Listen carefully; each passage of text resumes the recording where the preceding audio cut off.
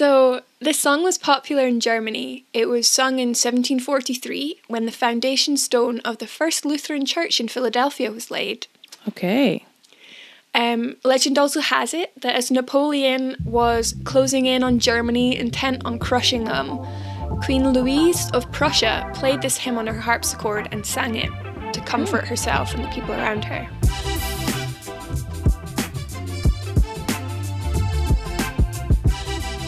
Hello, and welcome back to another episode of Hymn Partial. I'm Monet Funke. And I'm Cara Devereaux, and today we're going to be talking about the longest hymn we've ever covered on the podcast, Commit Thou All Thy Griefs. We'll be looking at the reality of suffering in the Christian life, why some hymns impact us so deeply, and we'll be encouraging you to remember why we can say with certainty that God is faithful. All that and more. But before we dive in, we want to encourage you to keep in touch so that you never miss an episode. If you're listening on YouTube, hit subscribe and ring the bell so that you are notified when we release our next episode.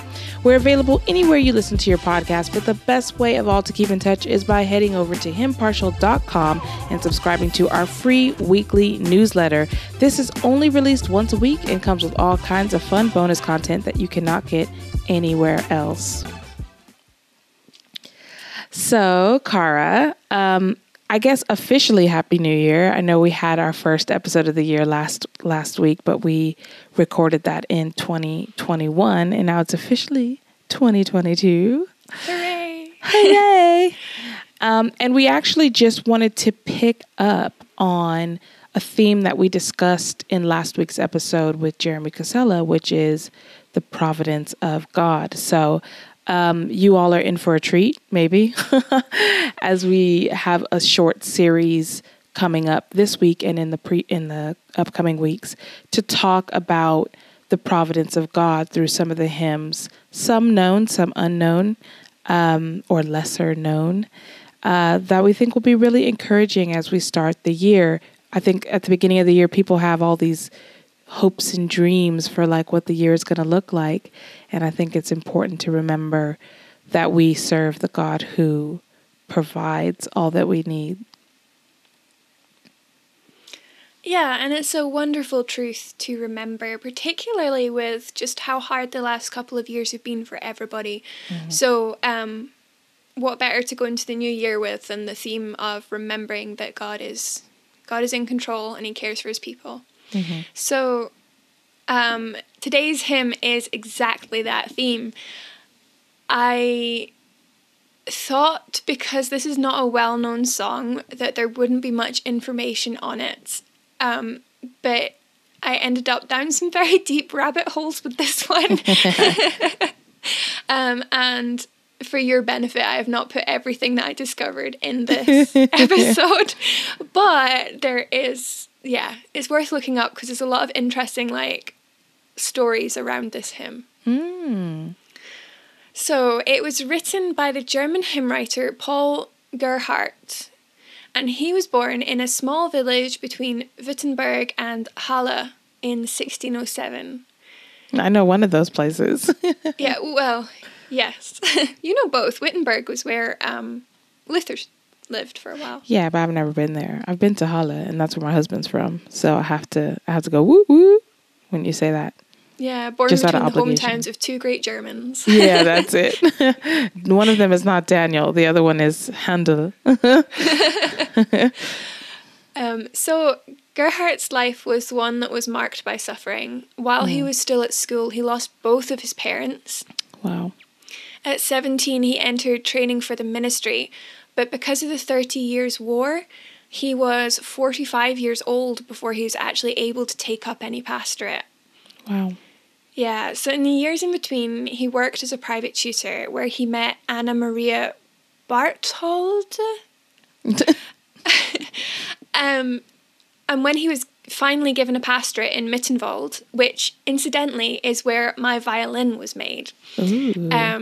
At that point, he was finally able to marry Anna, who he had loved for a long, long time. Really? Yeah, I guess because he was a tutor, he wasn't that well off. And he was tutoring people in her family, so I guess maybe there were some issues around that. it was not a happy ending. They lost 3 of their 5 children in infancy. And following that, in 1657, he was called to St. Nicholas Church in Berlin, which is like a big cathedral. And that was great. He ministered there faithfully, and he was well loved by the people there. But it doesn't have a happy ending. Oh. Because there was a lot of very fiery debate between the Lutherans and the Reformed churches. And the elector, who was like a local ruler, prime minister of the area sort of thing, the elector in Berlin got so fed up with them that he passed an edict that the Lutherans and the Reformed folks weren't allowed to discuss the differences between what they believed. Interesting. Yes. So Paul Gerhardt couldn't in good conscience sign it. So he was removed from his pastorate.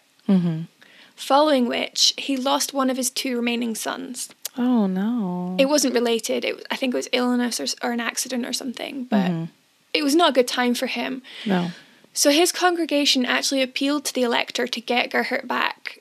And the elector agreed, but there were conditions. Okay. So Gerhardt didn't have to sign the agreement that he agreed with the edict. But if he wanted his pastorate back, he had to abide by it, even though his name wasn't on the bit of paper. Wow. Yeah. So was it like a wink and a nod agreement? Like, yeah, sure, like I'm gonna agree to this paper, but not really. Or... No, it was you can say, oh yes, I don't agree, I'm not signing it, but you still have to do it. Yeah. Yeah, so he said no, obviously. He was just like, what is the point? Whether my name's on it or not, I can't do it. Yeah. I would say this was a hard period in his life, but all the periods in his life were hard. So a few years later, he left Berlin, and at some point around this time, his loved wife died because she didn't keep very well. She was quite an ill person. Yeah. And it was just Gerhardt and his son left. So he continued to minister through the hymns he wrote. He took up a pastorate elsewhere. We still sing about 40 of the 123 songs that he composed. Wow. Yeah, so in terms of proportion, that's quite high. Yeah. So he wasn't like as prolific as someone like Fanny Crosby or Charles Wesley, who are up in the thousands. But the songs he did write were largely born out of the trials that he faced. So they have a lot of heart, and I think that's what's helped them to survive. Yeah. Yeah, so before Sorry, go on. I was just thinking, like, it's something that we don't understand fully as Baptists, but we're beginning to understand a little bit more with all of the restrictions happening in Western countries around COVID for pastors, like how much power and control the state churches had over the church in times past. I think it's something in the States, folks definitely don't understand this because obviously it's part of the bones of the Constitution that the government can't tell the church to do anything, really. But even in Scotland here, obviously we're not part of the Church of Scotland, so we don't have that kind of obligation to the state church. I don't think we fully realize like how much power state church had and how difficult it was to minister in good conscience when the state church was kind of wilding out about certain theological issues or doctrinal issues. And how much, I don't want to say courage, but that's the only word I could think of, how much courage it took to stand up against that, because it essentially meant your livelihood was out the door. You couldn't provide for your family if you're a minister, or you risked going to jail or some sort of physical harm by going against it, or you had to kowtow to the government. And what kind of slow death is that for a minister to do what the government is requiring of him, but is against what the Lord is requiring of him. So on that point, it may not sound like a big deal to a lot of people today that they weren't to talk about their religious differences, because a lot of people are just like, to each their own, as long as you believe in Jesus, you're fine, you know, gospel issues. But actually, Lutheranism at that time it's basically Catholicism light. And so the Reformed people, part of the thing about discussing their differences was a gospel issue. It was a salvation issue in many, many ways. And you have to remember, this is only about 100 years after the Reformation. And people were literally being killed over this. It wasn't just, you know, some heated debates. There were people actually dying. That's what the 30 Years' War was. So when we say, oh, he just wouldn't sign this bit of paper, it's a lot more than, you know, than it would mean today. And as you see, like the fact that his livelihood was taken away from him, his wife passed away, that was from illness. But if you don't have a job, you don't have money, and you can't look after your family, and anyway, so it's a much bigger deal than it may sound. But to the hymn. So because this hymn is not so well known, I didn't think there would be a ton to say about it. But I've kind of rounded up the highlights for you. So it was first published in a publication called Praxis. It has a long German name, but it's called Praxis, and I can say that part. So that was in 1656. And the title, which I'm probably going to butcher, and I apologize, was Befehl zu deiner Vega. Sure.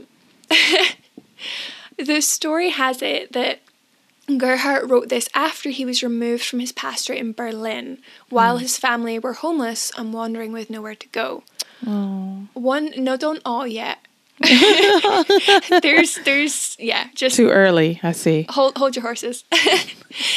One day they stopped at an inn, and his wife, who suffered from depression anyway, was just in complete despair, and he encouraged her with Psalm 37:5. And then they went and sat in the garden together, where he composed this hymn. And the story continues that very evening, 2 messengers arrived to offer Gerhard a position of distinction under the Duke of Merseburg. Now, that's a nice story, but the hymn was printed as early as 1653, and just to remind you, it was the 1660s before he had to give up his position. Okay. Indeed. And so he didn't actually leave Berlin until he was appointed to Leuben in 1669. But his wife died in Berlin a year previously. I'm confused. So basically the story is that he wrote it in a sort of lost and homeless wandering phase between places. Yeah. But it was published, I think, 8 years before the edict even came out. Okay.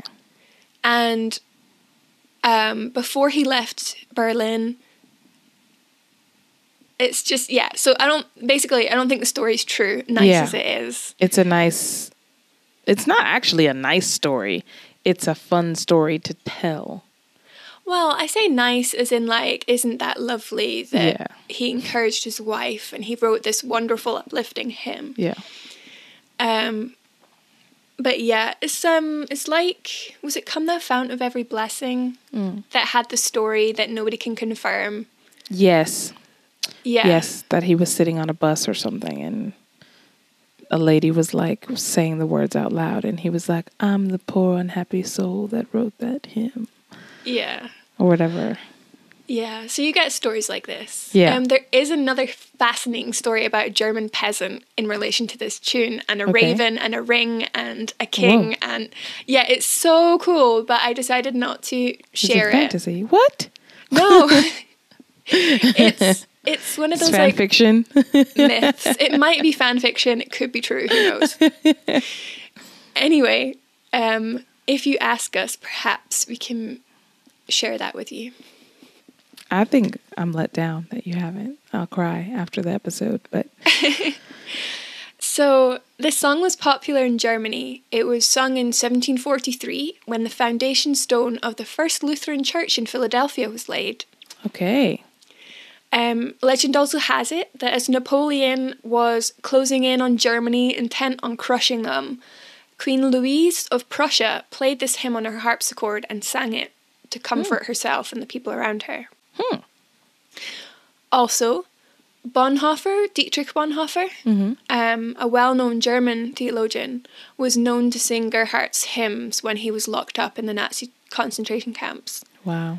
So this has a long history of being a song of comfort and of praise. And I think maybe because his words came from both deep suffering and deep faith, they've stayed with us despite the amount of time that has passed. It stood the test of time as well. So, moving out of German into English, it was first published in 1739, which is quite a bit later. And it was published in Hymns and Sacred Poems, minus a few verses. You mean all 16 didn't make it? Yeah, no, I think it was like only 12 verses made it. Oh, okay. So John Wesley translated it, and he was pretty loose with the translation, although he was faithful to like the sentiment of the hymn. So he was faithful. Sorry, I had no idea that he knew German. Oh, this is really, I'm going to put that pen down. This is really interesting. And I'll get to that in a second. So, yeah, Wesley translated it. He was faithful to the sort of the feeling, the intent of the poem, although he did change the words slightly. He also changed the meter and left out verses 5, 9, 10, and 11. Which was a fair choice because it was long already. All the same, Wesley's is the most popular English translation of the hymn, and he called it "Commit Thou All Thy Griefs." But it has also been known as "Give to the Winds Thy Fears" because some people start on it's like 8th or 9th verse, which begins with that line. Okay. And they move that to the first verse. And then a more modern rendering of it is "Give to the Lord thy griefs."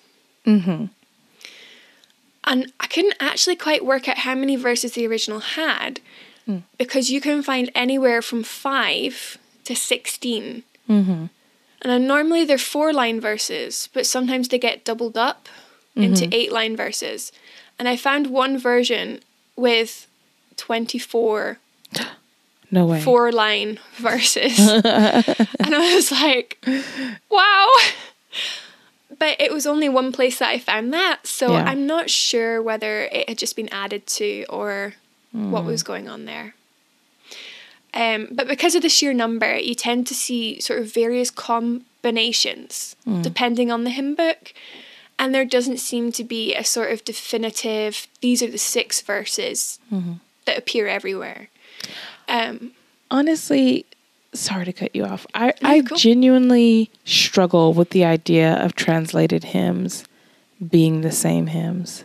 I know we read loads of things, famous art, famous literature that's been translated into English so that we could read it.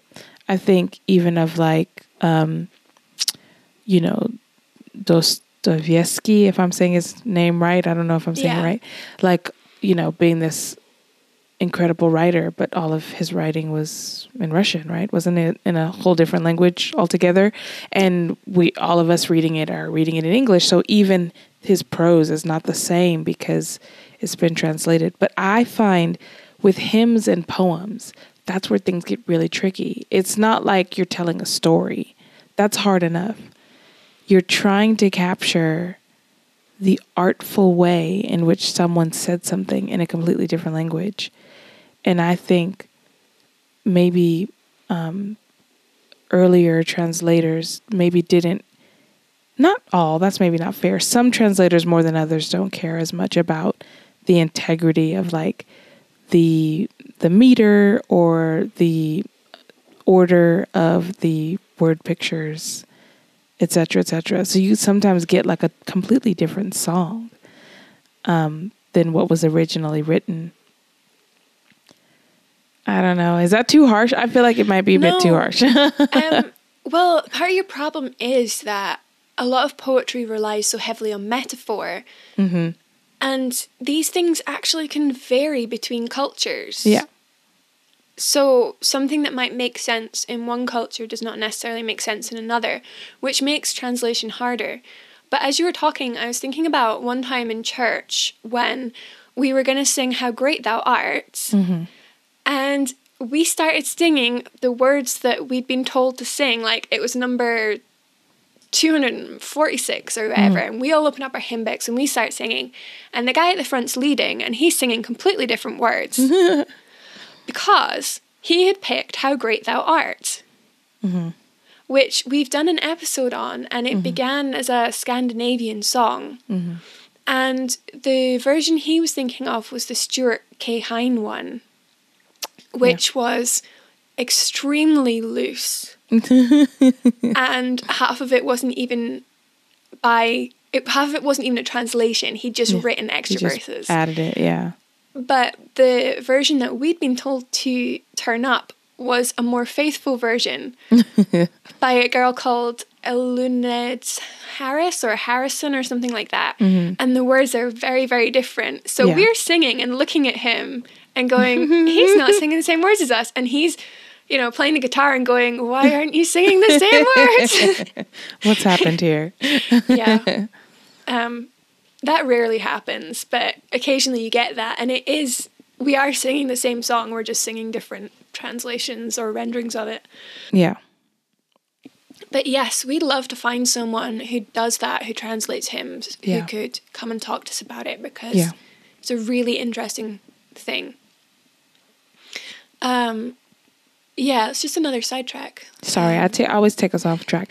The one last note on this: the reason why I'm baffled by it is because I'm not clever enough, I'm not smart enough to understand the intricacies of translation, and to me, it does feel like it's like if you, because it's famous. I'm only mentioning it because it's famous. If you did your own version of the Mona Lisa, it's like, well, that's just another painting.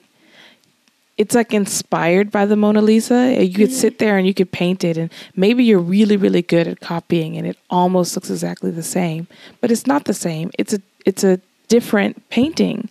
Yeah. And so it's like when they make the Mona Lisa out of toast, you recognize it, but it's toast. Exactly. So I do feel like it is another thing. But that's like definitely, that's like a philosophical question that maybe I'm definitely not clever enough to speak on accurately. It is super interesting. We'd love to talk about it, but it's not our area of expertise. No. So if you know anybody, please send us their email address. Let us know. We'd love to talk to them. Yeah. So just like it doesn't have a definitive set of verses, it also doesn't have a definitive tune. You can sing it to anything. And I think it was Common Measure that Wesley translated it into. And if you double up the verses, you just use a tune that's double common measure. So nothing in particular has stuck. But we're going to read it to you. We're going to... I went with a 16-verse edition because that seemed to be the agreed original. It's long, but it's good. So bear with us. Monet and I are going to tag team it. Yes. Verse 1. Commit thou all thy griefs and ways into his hands, to his sure truth and tender care, who earth and heaven commands. Who points the clouds their course, whom winds and seas obey, he shall direct thy wandering feet, he shall prepare thy way. Thou on the Lord rely, so safe shalt thou go on. Fix on his work thy steadfast eye, so shall thy work be done.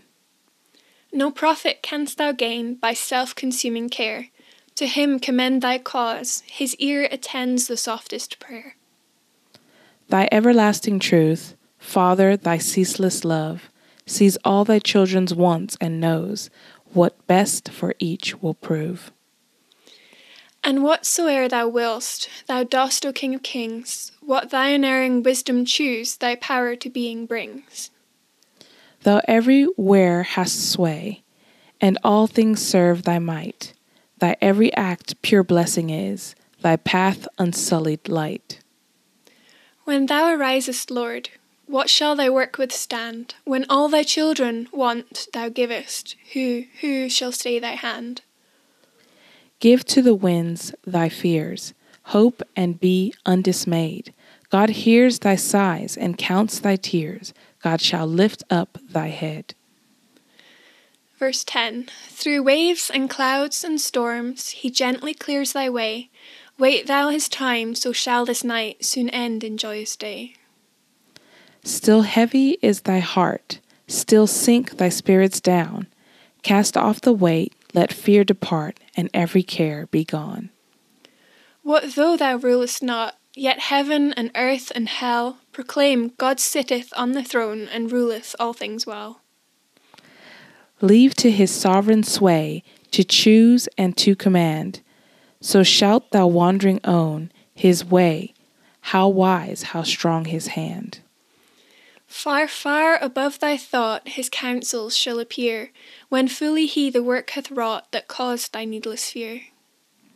Thou seest our weakness, Lord, our hearts are known to thee.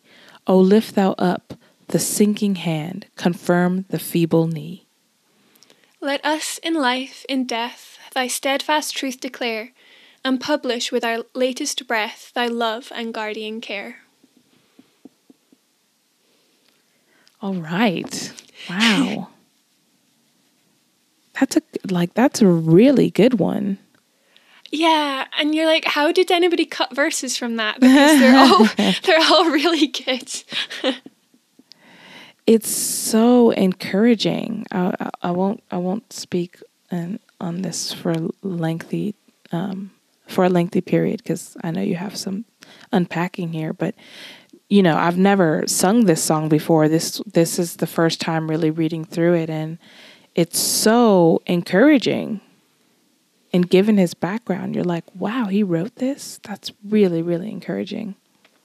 I mean, it's a lot to unpack, so we're not really going to go through it verse by verse because it's will not keep you all day. But we do recommend that you go find it and read it yourself and meditate on it.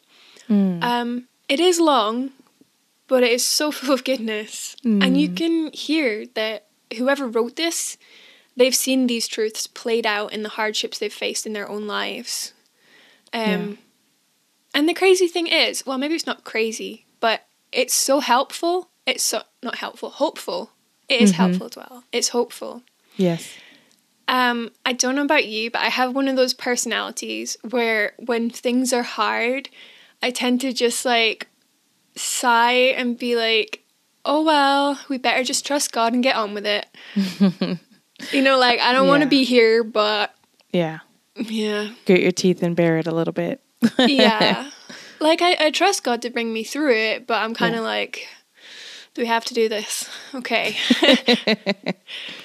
But one of the things I love about this hymn is that it's realistic about suffering without being an Eeyore. Yes, that's true. Yeah, it feels very much like a I'm in the storm hopeful song. You know, it's not like it's not like the Disney version of a hymn where you're like, everything's great. And then it's like, oh no, trouble. But like you could see the solution like right around the corner. And you're like, oh, okay, well, everything's going to be fine in like 15 minutes. It kind of is like, no, we're in the storm. And the storm is so dark and it's so heavy around us. And I can't see the clearing of the storm, but I know that the Lord is with me, you know, that. Yeah. It's like he made the storm. The storm didn't take him by surprise, and he'll carry you through it. Yeah. Yeah, exactly. And all the while he's just speaking of the Lord's strength, his sovereignty, like his power, his rule over all of the nonsense and the craziness that he's going through. It's like, yeah, but you're still king. You're still, you still rule. Your hand is still stronger than anyone. And why should I fear? You hear me and you know exactly what I'm going through and you know how weak I am. Like all of that is just really encouraging. Yeah, there's so much in there. I also love that this begins with the exhortation to give your fears to God. And then in one of the last verses, it talks about when you see what he's doing and see that your fears are needless.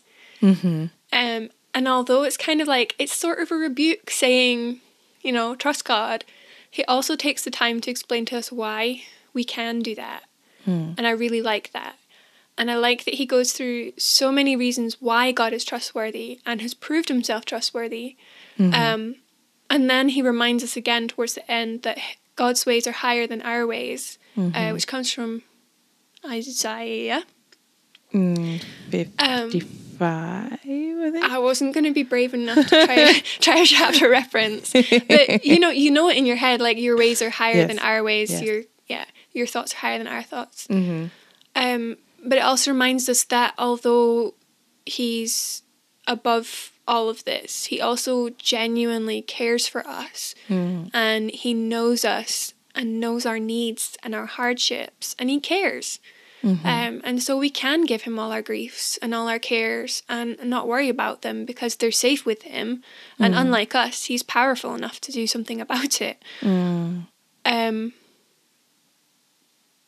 Yes, in a minute we're going to encourage you about this with some scripture passages, but I just remembered and I want to tell you about it because it's interesting. I was sidetracked by our conversation on translation, but when you said about John Wesley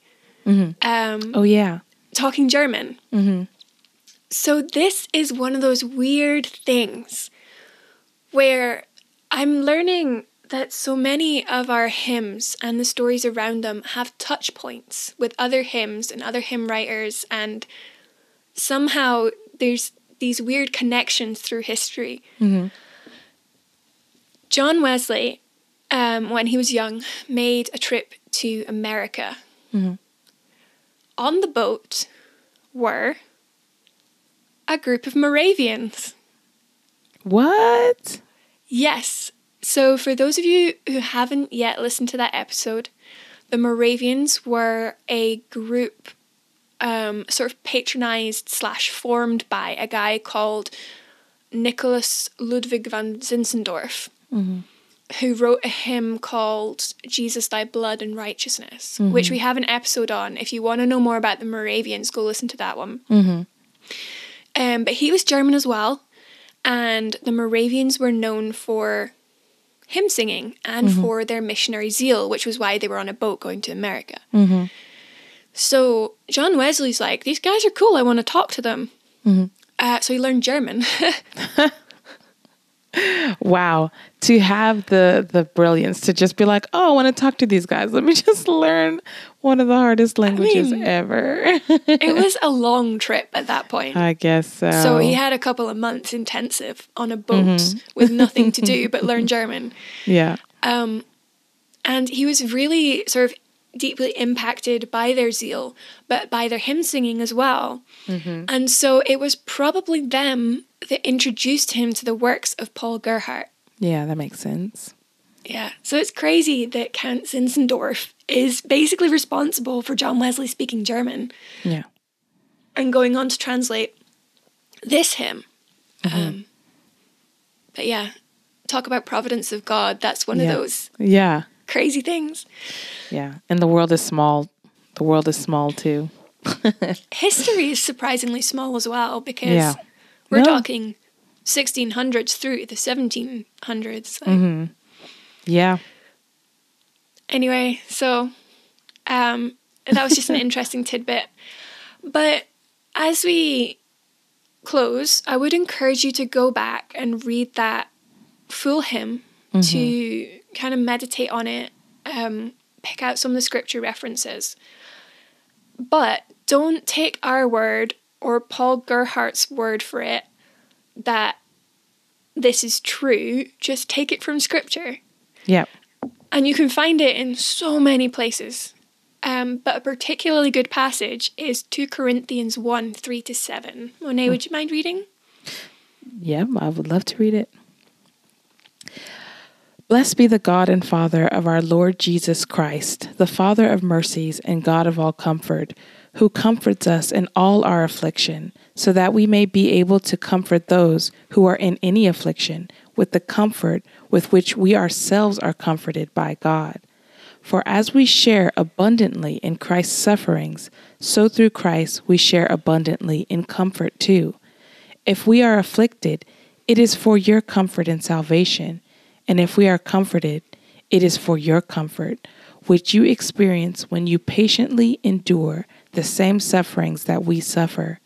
Our hope for you is unshaken, for we know that as you share in our sufferings, you will also share in our comfort. Amen. Such a beautiful passage. I love that passage. Yeah. Our pastor actually preached on it reasonably recently, and it was really interesting what he said about, you may not like these, well, to be honest, nobody likes hardships. No. So it is horrible for you at the time, but in going through these things and knowing the comfort of God in these things, you can then comfort others who are going through the same thing, and by saying to them, I know what you're going through, and God will comfort you. He's done it, and he'll do it again. You comfort them. And this is such a great provision from the Lord, that in our trials, yes, he's sovereign, but obviously the theme of today's episode is his providence, and the fact that he provides the comfort that comes alongside you in your trials, in your suffering, is just another way that God loves us, and is part of that trust that the hymn is encouraging us to extend towards the Lord, because he does love us so much that he's not just like, oh, suffer and it's going to hurt, and then afterwards you'll like have like a muscle or something. He's like, no, you suffer and I will provide the comfort that you require to get through this. Yeah, and I think a lot of people see providence as kind of like God is up there somewhere and he's all powerful and he decides what happens and it's up to us to just kind of survive it. But that's not the case. He orders things for the good of his people and for his own glory. And so when these things happen, and when providence is not a happy thing, it's still a good thing. And we know God often more closely in these times as we're kind of pushed to rely on him and trust in him because there's just nothing else to trust in. Anyway, so if you want a good verse to commit to memory to help you remember this truth, I recommend Isaiah 41:10. It's God speaking, and he says, "Do not be afraid, for I am with you. Do not be dismayed, for I am your God. I will strengthen you, I will help you, I will uphold you by my righteous right hand." Amen. Amen. So yes, you guys should definitely memorize that verse. I know Cara and I have memorized it in the past. And be encouraged by this hymn.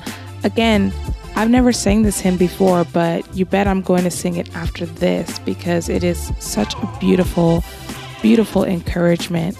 And I love that last verse. Let us in life and death thy steadfast truth declare, and publish with our latest breath thy love and guardian care. So thank you so much, Cara, for bringing this hymn to us today. And I pray that it's blessed you all who are hearing it for the first time. But until next time, sign up for our newsletter, hymnpartial.com. Don't forget, because you miss out on all the goodies, which there are a lot of goodies for this episode. And may the Lord bless you and keep you. Bye. Bye.